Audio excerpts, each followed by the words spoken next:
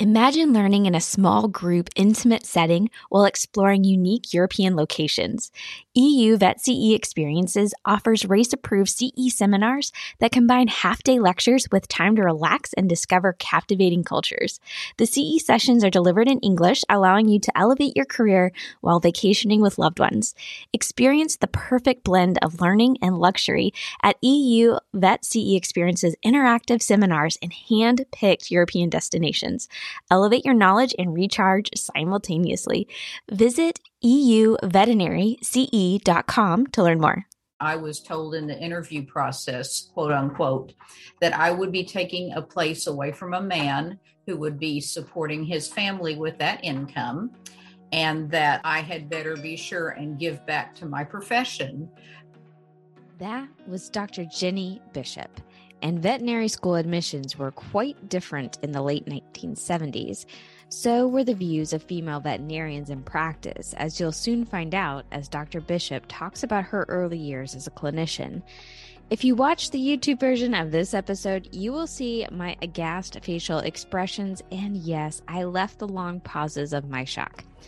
But Dr. Bishop indeed took that admission panel seriously and has been determined to give back to the profession.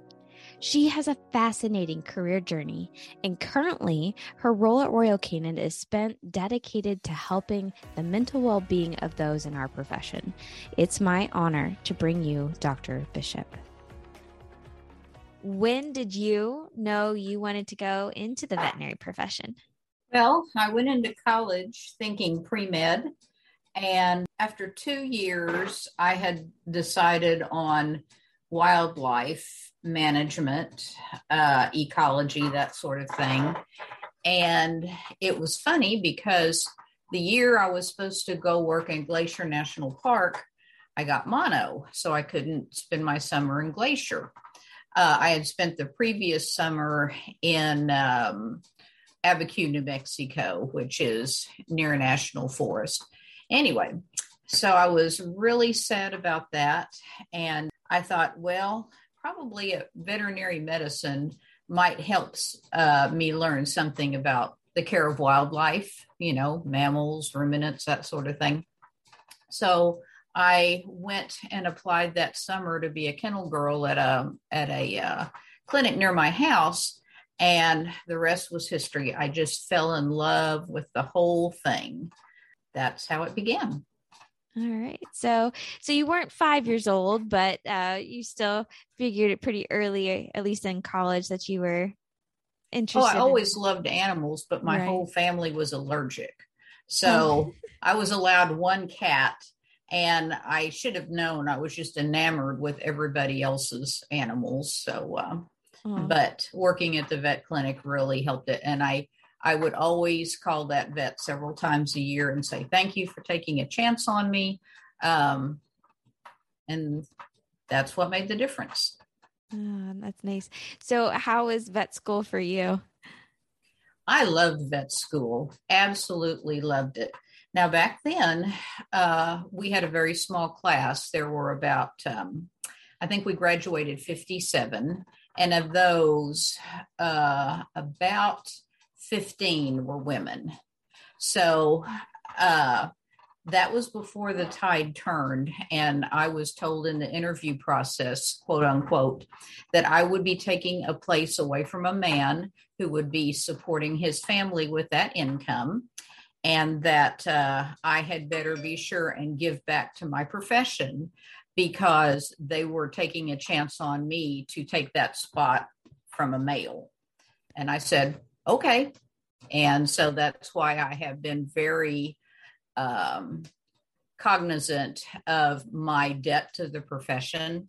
So I wanted to make sure that I did them proud. Wow. So you've really seen a lot of transition in our profession, for sure. Oh, yeah, to the point, my first job, which lasted about 6 months, because you never know what you're getting into till you're going to work every day. But we were having a casual discussion, the boss and I said something about, yes, we're planning on having a family. And he goes, well, just so you know, the minute you're pregnant, I will fire you. And I said, why? And he goes, well, you're no good to me if you can't take x-rays, if you can't lift animals, if you, if you can't be around anesthesia and certain drugs. So, I would have the perfect right to fire you.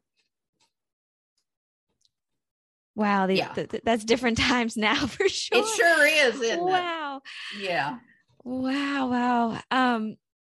So, since we're talking about this, what was that transition like? What was it? Because now it is the complete opposite, where we've more like have the 15 males going through vet school. So do you remember, was there something in particular that really changed the tide on the thought process around women coming into this profession? As I recall, a lot of it was that the pay, unless you were a practice owner, just was hard to make a living from as a vet. The old model was you got out of school, you went to work for a vet. The vet was a guy, his wife was usually the business or the practice manager. And this is exactly how it was when I went out of school. The husband was the vet. The wives were always the practice managers and handled the money. And then if you were lucky, they would decide to sell you part of the practice. And then finally, after several years, you would buy them out.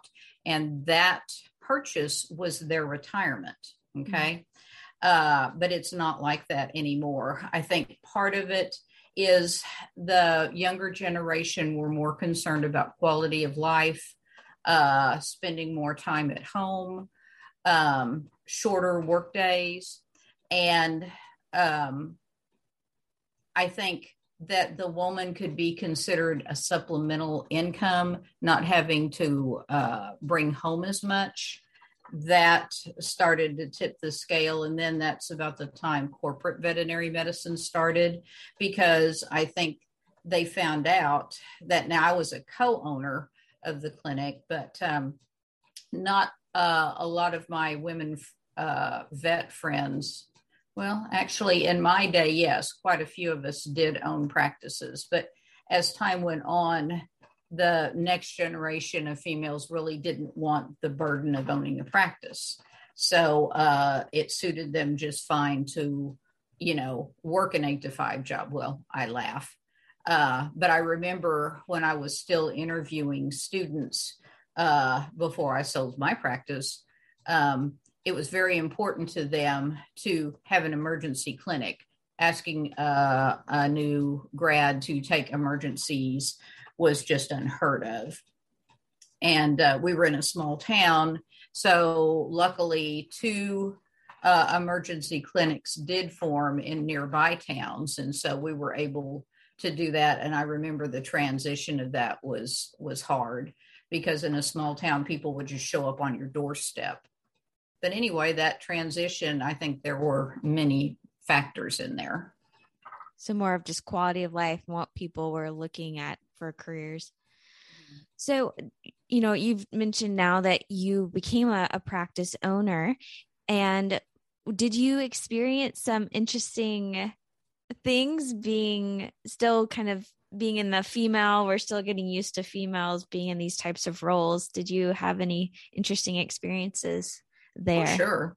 The next practice, when I did become pregnant, we moved to another town for my husband's practice at the time. And so another vet heard about me, and his use of me was to, quote unquote, keep the pregnant girl in the back.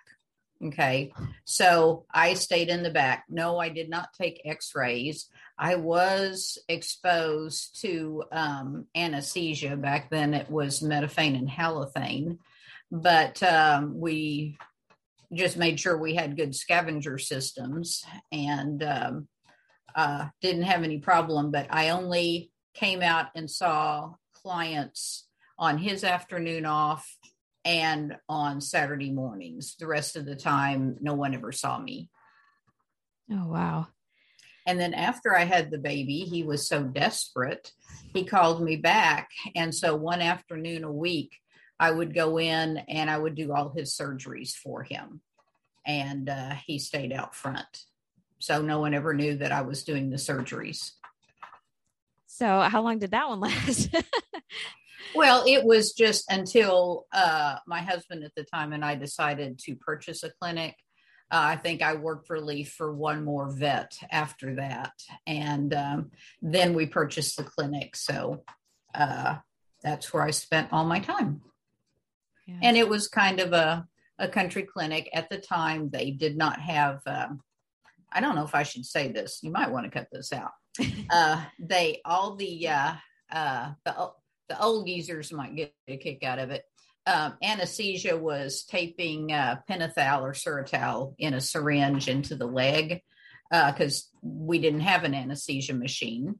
Didn't have an autoclave. When we came there, they boiled the instruments. There were lots of things that were different. But as soon as the clinic was ours, we immediately got the X-ray and anesthesia machine. Oh, good. Upgrade that real fast. Oh, yeah. We sure did. Oh, wow. So what was owning a practice like for you? Well, I looked at it as kind of a challenge, and I enjoyed it to see all the ways we could upgrade and practice the kind of medicine that we wanted to. It was a small town, and we were a mixed practice. And so we were primarily known as the horse and cow doctor, and only the people who had horses and cattle brought their small animals into us. But we worked really hard, changed that around. And by the time we purchased a new facility, I would say it was about 10 or 15 years later, we had made such a turnaround that we were chosen as one of the veterinary economics, what do they call it? Practice of excellence. They chose about 5 clinics from across the country. So we were chosen as a practice of excellence because of the work we had done, turning it around financially and, by the recommendations of our fellow vets. So we were very proud of that. Oh, wow. So you said that award is based on the referrals from fellow veterinarians? Well, as I recall, you had to have letters of recommendation from your fellow vets. You had to submit your financial spreadsheet and show what you had come from and what you had made it to. That was originally sponsored by Pfizer in conjunction with Vet Economics. So I don't even know if that still exists anymore, but they were always written up in Vet Economics magazine. And just your attitude about practice. They interviewed us very thoroughly about how we treated our staff and tone of professionalism that we maintained. So were you able to maintain a lot of good relationships with other veterinarians during this time? Oh, yes. Yes. Yeah. Mm-hmm. That's excellent. Yes, it wasn't a competitive thing at all. I remember in especially one of the towns we were close to, Tyler, everybody worked together and helped each other out. And even within our small town, if somebody ran out of a drug or something, we would lend back and forth. Oh, wow. So, yeah, we do have a really cool community. Yeah. Now that we're talking about maintaining relationships with other veterinarians and then just listening to your experience, which I hope that other veterinarians never have to go through. How was mentorship for you and leaving vet school?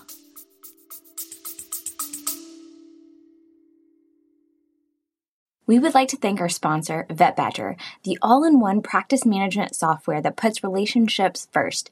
Created by working veterinary parents, VetBadger provides all the communication, team workflow, and medical management tools you need to run an efficient practice and get home to the relationships that matter most. In support of parents in vet med, Vet Badger will be offering a signed copy of the book, Pregnancy and Postpartum Considerations for the Veterinary Team by Emily Singler to everyone who registers for a demo between Mother's Day, May 12th, and Father's Day, June 16th. To register, visit vetbadger.com and find the link in the description below. Well, thank goodness I had worked in some wonderful practices. One of the practices I worked in as a preceptor, the owner of the practice was the president of AHA at the time. And we actually formed the first student chapter of AHA. At that time, there was your only choices on extracurricular clubs were bovine and equine, maybe small ruminants. Yeah, I think they had a small ruminants club, but that was pretty much it. So AHA became the small animal group, and Oklahoma State had the very first chapter. Wow. So, yeah, that was fun. And then after the individuals I told you about, in the mix there, I worked at a fantastic clinic until I did move from that town. And I will say that was Shelley Drive Animal Clinic in Tyler, Texas. And Dr. Arnold was the owner at the time, and he taught us the art of practice. And there is an art to it. It's not just medicine. It's not just business. There is a balance. Anyway, he was just a wonderful, wonderful man. His partner at the time, Dr. Maris, is still in practice. Oh, wow. So shout out to you, Mike Maris. I have noticed a trend in a lot of these conversations that it was a lot of the ones people remember were actually, it was a practicing veterinarian that just gave them they felt heard and seen, and like they were given an opportunity, even if it was just to work alongside them and be taught. So I think that goes to show that maybe that's not an official mentorship, but we can do a lot for future veterinarians just by allowing them to feel heard and seen, and work in our clinics and give them kindness. So I am glad that we continue that tradition in our profession for sure. Well, and we mentored lots of kids in our practice that we owned. Really enjoyed it. And I don't think we had anyone continue to vet school, but I am very proud of those kids. And when I left that practice, they would still come back and visit, when they were in town for their hometown. They'd always come by to say hello. I think we had all kinds of professions come out of there, but we were very proud of those kids. Now, you were talking about just the club dynamics in vet school. So going through vet school for you, was it very heavily, even on the academic side, more on the large and food animal side of veterinary medicine? Well, I can tell you nutrition, that's the only nutrition course we had, was balancing cattle rations, determining the quality of hay and that kind of thing. We had no small animal nutrition at all. So isn't it ironic? I ended up working for a nutrition company.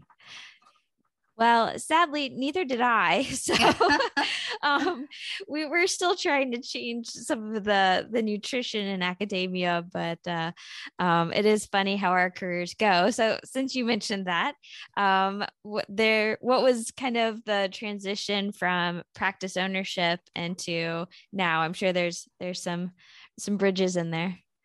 Oh, sure. Well, I had never intended to sell the practice, but my partner was my husband at the time. And when we underwent a divorce, it became clear that the practice partnership there needed to dissolve.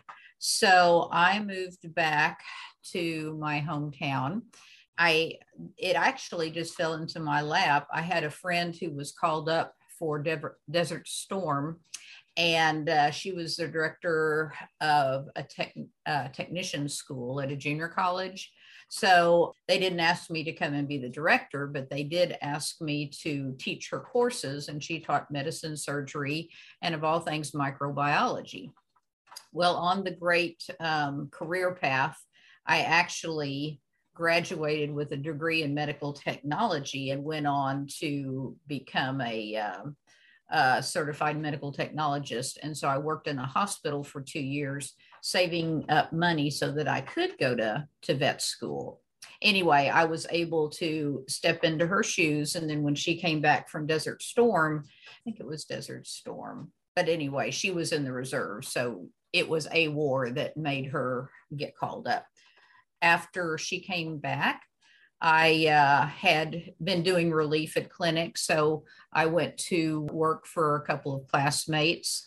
And then when I was still in private practice, I was approached by a drug company to help them market a heartworm drug, the injectable heartworm drug when it first came out. And I just really enjoyed it because it gave you an opportunity to teach and to travel and to be a little creative in the PowerPoints that you would do. And I just had a blast with that. And I thought, if I could ever get a job doing this full time, it would be fun. So that's when I saw, while I was working for my classmates, I saw an ad and applied for it and got the job with Royal Canin. And boy, did I get to travel. I was just so excited because I had never been outside of the United States, save one weekend trip to Mexico, but I got to go to our headquarters in France. I did some talks in Trinidad, Tobago. I worked at a vet conference in Hong Kong. I mean, just opportunities I never dreamed I would have. I would still be, doing small town veterinary medicine. So I just had a blast. Although my classmates kid me, they say, "Are you still peddling dog food?" Which is not what I do, but because the true calling of our class was, to practice. Yes, so I get some teasing about that. Yes, and so one of the reasons for this podcast is the ability to be really creative with your skills and your interest and really making a career that is fun and exciting for each individual. And so I think that's still probably a very similar mindset that I go to vet school, then I go out and I go into practice. So how did you deal with some of the teasing on doing a career path that was extremely untraditional at the time? I had actually, as I said, I majored in medical technology. I also double majored in journalism. So I love to write. And of all things, when we won the Practice of Excellence Award, they asked me to come on as an advisory board member for veterinary economics. And so this meant that I was asked to write articles about the industry. I also answered questions in advice columns, like someone was having a problem with associates, what they should do or how to handle this type of situation. So I never strayed too far from writing. And in fact, I wrote all the handouts for our clinic. Because we didn't have them back then. There just weren't many to be had. So I wrote our own and I enjoyed that. And the transition, the funny thing is, it's lighthearted teasing when they ask me if I'm still peddling dog food. But when I'm at a conference, you would be amazed at how many vets will come up to me and say, "How do I get your job?" Because it is a cool job. And I have to think I did miss private practice a lot.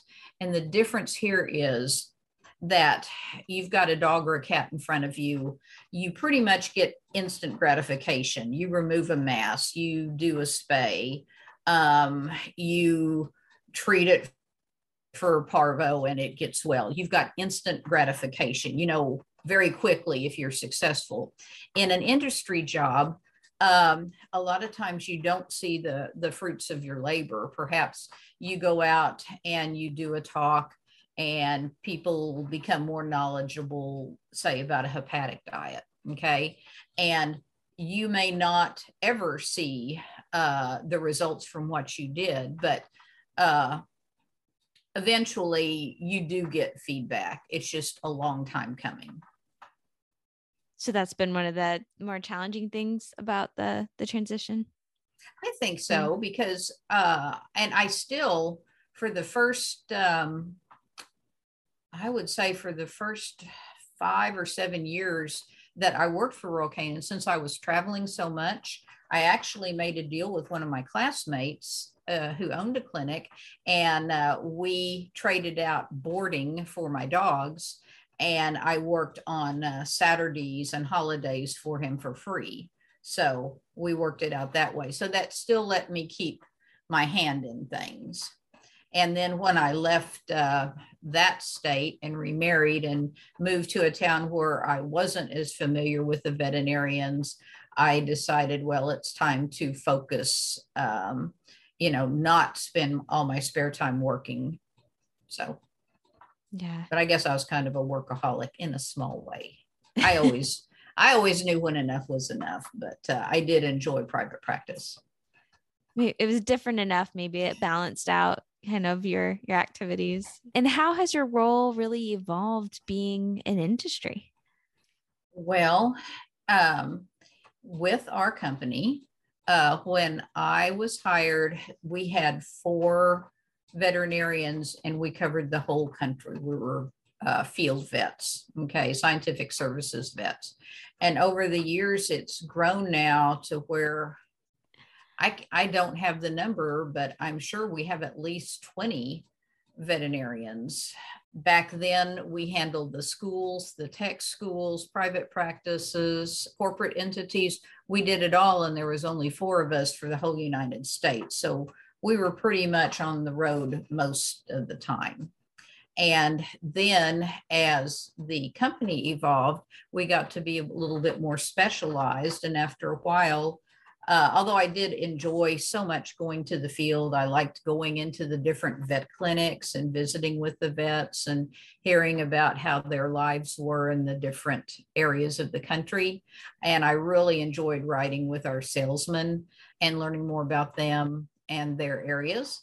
But after that, I transitioned into a job that was more national accounts and held that for a while. And then, of all things, journalism and advertising came in handy because I went to the marketing team. And I love that because here's an ironic thing. In undergrad, I was taking an advertising class, and we had to write a term paper, and I wrote my term paper on medical advertising. And who knew that it would ever come around to where I was actually creating and editing advertising in the veterinary medical profession? That is just too ironic. But there are no coincidences, I guess. It was all meant to be. But I enjoyed that. And now over the years, I have become more and more passionate about the plight of the veterinarians as far as mental wellness goes. Sadly, I've lost more than a few colleagues and friends by taking their own lives due to the stress of practice. And so that encouraged me. What is the word?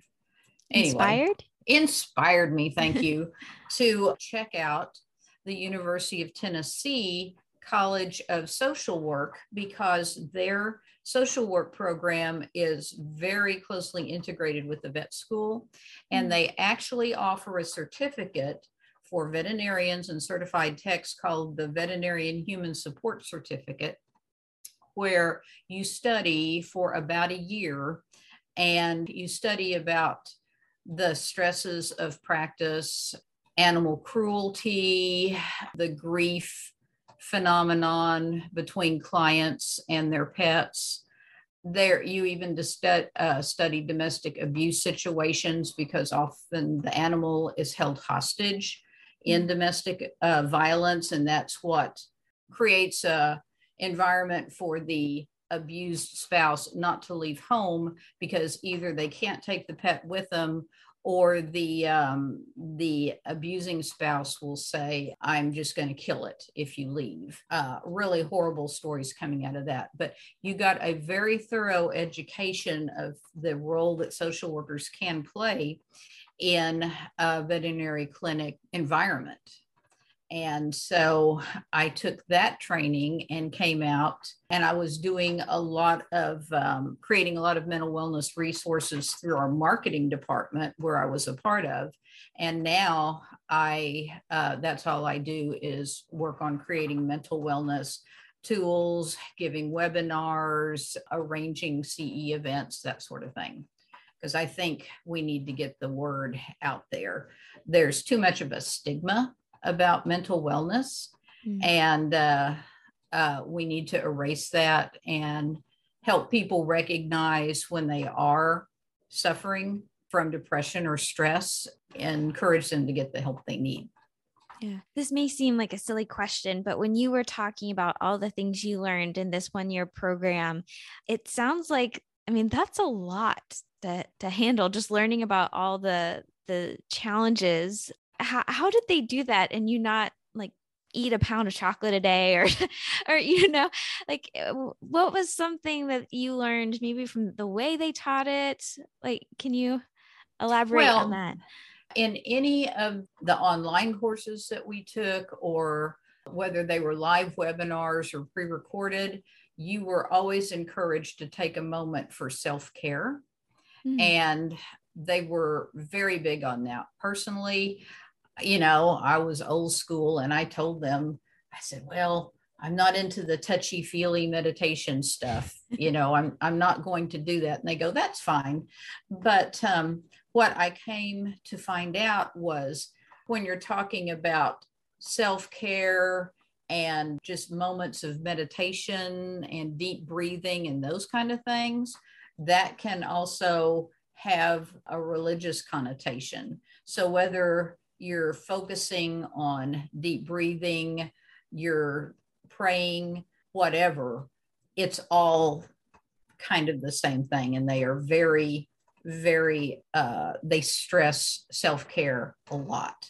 And I think a lot of the times we think of self-care as taking yourself to a spa, having massages and all that stuff. And that's not what it is at all. It's just looking out for yourself, so that you're then able to take care of others, because you can't do that unless you take care of yourself. Absolutely. Yeah. Put your own oxygen mask on first. There you go. So what are some of the things that really keep you going while you get to really focus on this particular topic, which is, I think, is a very unique position. I don't know how many veterinarians get to focus entirely on this really important topic. So what are some things that you're learning? I'm really lucky. Yeah. Well, it is very gratifying, and the feedback is more instantaneous. It's kind of like being back in private practice, because you are talking to live people right in the moment. You have to be careful, though, because some of the subject matter can get pretty heavy. My self-care is enjoying my new granddaughter, who is 7 months old. You can just look at that little face and everything else melts away. I'm an avid gardener, tennis and pickleball, swimming, because there's several parts to mental health.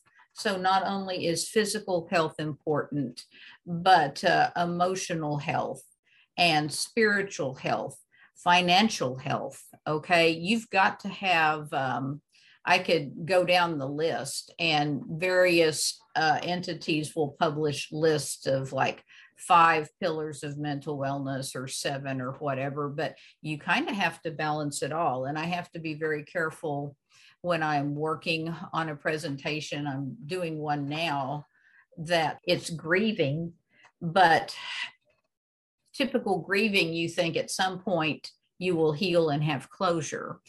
And in the days of COVID and all the things that have happened and that are going on in the world right now, sometimes there are instances where you don't have closure, and that makes healing hard. And you've got to learn to adapt to that, or you will just spiral into a dark place. And we're all exposed to it, but you need to be aware of it. And my favorite quote is, if you name it, you can tame it. So if you realize that something in practice is upsetting you, or something in your life is upsetting you, or if you have the same thoughts and feelings repetitively, there is probably a name, a description for what you're going through, and there are ways to deal with it. Just like you cannot treat an animal until you make a diagnosis, you cannot feel better until you figure out what is wrong that's making you feel bad. And many times we can't do that for ourselves. And that's when it's important to call in a mental health professional. And they can usually put a name on it. And you think, oh, is that what it is? And then knowing that other people have had the very same problem, that can immediately perk you up. And then you go on your way and figure out how to deal with it. Yeah, definitely. When you realize you're not alone, I think that's helpful for sure. And then, are you a Brene Brown fan? Yes. Thinking about her as you're talking, she talks a lot about grief, and her podcast was great to listen to through the pandemic as well. She has a couple. And then her most recent book, Atlas of the Heart, she talks about the importance of putting a vocabulary behind our emotions, and that where it's a lot more than just happy, sad, and mad, which is usually the only emotions people can list. It's much more dynamic than that. When you can start to put a name to it, understand it, and what it's like for you, that's some of the first stepping stones to healing and working through it. I love her books, and let's face it, veterinarians are pretty smart people. Given the information, if we give them just enough to work with, and they realize that this can be a problem that needs diagnosis and management, just because it's in the brain and not a physical ailment, should not make a difference. I agree, very much so. So what are some of the things that you want to see in the next 5 years in the profession?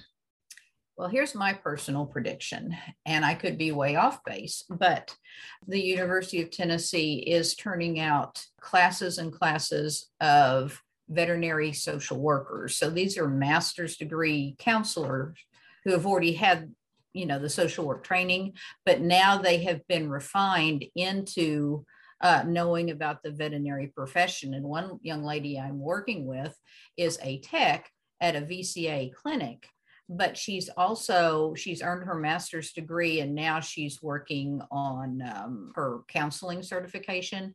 But at the end of the year, she will be a veterinary social worker. So my prediction is, when I graduated, there was no such thing as a designated practice manager. It was the wife of whoever owned the clinic, or it was a bookkeeper, something like that. So we didn't used to have practice managers, and now we do. I think there will be more of a social worker type person, whether it be a therapist, somebody who's under contract, who will be aligned with each clinic, so that if they have a grieving client, then they can intercede and take that burden off the veterinary staff, so they can treat animals and let this person deal with a client. Same thing in domestic abuse situations. What do you do if you see an abused animal come in, or the owner with a black eye? Does the veterinarian, they often get caught in the middle. What do you do?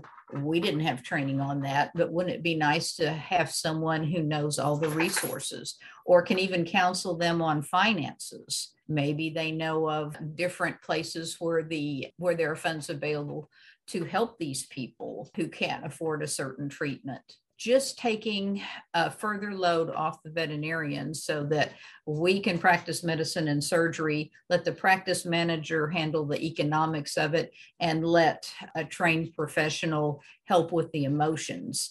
Another thing that this was very important in is something I've become aware of called a debriefing session. So if there is an unexplained or unplanned death in a clinic, like suppose an animal quits breathing during surgery, in the human world, they have more, I believe it's morbidity and mortality rounds. Okay. M&M they go rounds. through, M&M rounds. Yeah. And they go through, each detail of the case to try to dissect what happened. And not only do you need to do that for these cases, but you also need to understand the people's emotions that are involved. I can think of one that didn't relate to an animal, but our clinic faced a major highway and with large picture windows. And one day, I think we had a break and we were visiting out in the lobby, and we looked up and a little boy had tried to cross the highway on his bicycle and was hit. So we pulled out the oxygen machine. We called, we were involved in that child's care, and he ended up being just injured. Okay. He survived, but it had a dramatic effect on everyone.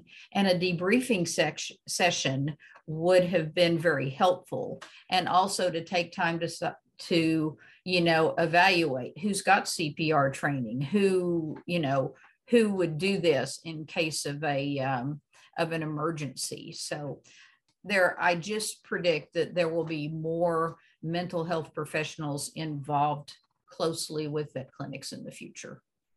Oh, I sure hope so. And I've actually seen little early signs of that as well. I know several vet schools have some type of counselor or something. I still remember them. Often it was to be there for pet owners who are having to go through a loss of a pet, but I think they often were willing to help a vet student or something that pulled them aside, that kind of thing. I love the idea of expanding that, making that the norm to not just vet schools, but also in actual practices. That would be very exciting for sure. Right. Now, Blue Pearl, Banfield, VCA, all of them have departments of mental wellness, and they do have social workers and other type counselors on staff for employees. And then some of the larger specialty clinics, especially the ones who have 24-hour care, who are under so much stress, they also have been privately contracting with social workers. So even if it wasn't a full-time person, just having someone on call to maybe run a staff meeting, do a debriefing session, make appointments with employees, I just think would really turn the tide. We've done a survey. I'm actually working on it right now. We had about 170 responses. It was a survey we did amongst veterinarians, techs, and practice managers. The sad thing is many of them have access to resources, but the majority don't take advantage of them. And the independent ones are the ones who are really having to reach out because they do not have a corporation backing them who can automatically provide these. So that's where Royal Canin is really trying to step in. And Mars Veterinary Health has been very gracious. That involves VCA, Banfield, and Blue Pearl in sharing their resources that are already created and letting us adapt them and circulate and share them with independent clinics. We're basically all in this together, and nobody wants to see the stress, turnover, burnout, loss of life that we're currently seeing now. Absolutely. So what recommendation would you give to veterinarians in their career right now? If they were interested in transitioning out of practice, what advice would you give them? Well, follow their heart. Okay. there must be something in there that makes them smile. I have a very good friend who has been practicing as long as I have. She's practicing now 2 days a week, and she does a lot of therapy dog work. So she has trained therapy dogs, and she spends a lot of time in children's hospitals and assisted living facilities. And that is her passion, whether it's that, whether it's writing, perhaps volunteering with a scouting group. Maybe it's going back to agriculture. The vet I mentioned, who taught me the art of practice, kept cattle. Okay. And that was like his release. You know, he loved to go out and work his cattle. So as far as transitioning into a paying job from practice jobs, I say the list is endless on what you can do. You just need to explore the back of journals. You know, there's always ads. You know what, maybe you want to go into teaching. Maybe that's, I enjoyed teaching at the tech school. And that was an instant gratification thing. And I know a lot of vets who did teach at the tech school. So I know other vets who taught something totally different. But I think vets are a lot of them are born teachers because we've had to instruct clients on so many things and educate them about the heartworm cycle and about the flea cycle. I think teaching is another good option. Yeah. And I like how you gave a lot of different examples of teaching, even if it's to a scout group, or back to how you really felt like you were being able to mentor and teach and support maybe the high school students who would come and work at your clinic. I think all of those could be opportunities, even if it's creating a special class once a week for the hospital. If you wanted to teach something, I think there are a lot of ways you can implement teaching. So I like that a lot. Yeah. All right. So we are getting close to the end, but before, I always want to make sure I leave some space. Is there anything that you wish I'd asked or you want to say to the veterinary profession? Well, if you are struggling right now, I would like to tell you to hang in there. Don't be afraid to talk to a trusted friend about feelings that you're having. One of the examples I use in the webinars that I do weekly is that my friend I told you about, who's now working 2 days a week and doing therapy dogs. Okay. She has been my best friend in the vet profession for 40 years. And it is so important to have somebody to talk to. Like, I can understand when she tells me if a surgery didn't go like she planned, or if a client was upset with me over something. She totally gets that. And we haven't worked in the same practice in 40 years, but we still call each other and are good friends, and we go to conferences together. So we are constantly sounding boards for each other. The other thing I say is both of us have seen a therapist when needed. I certainly had to go see one after my divorce. Okay. And she had one for other reasons. But the fact that we're 40 years into it, we're still enjoying what we do. We didn't have to just throw away all the education and the time and the money that cost. So don't be afraid to seek out a therapist or someone. It's so ironic that a lady I'm in a social group with, she's a family therapist. Out of the 12 clients she keeps, 2 of them are veterinarians. So good for them. Absolutely. Coming back to the community, we're in it together. You bet.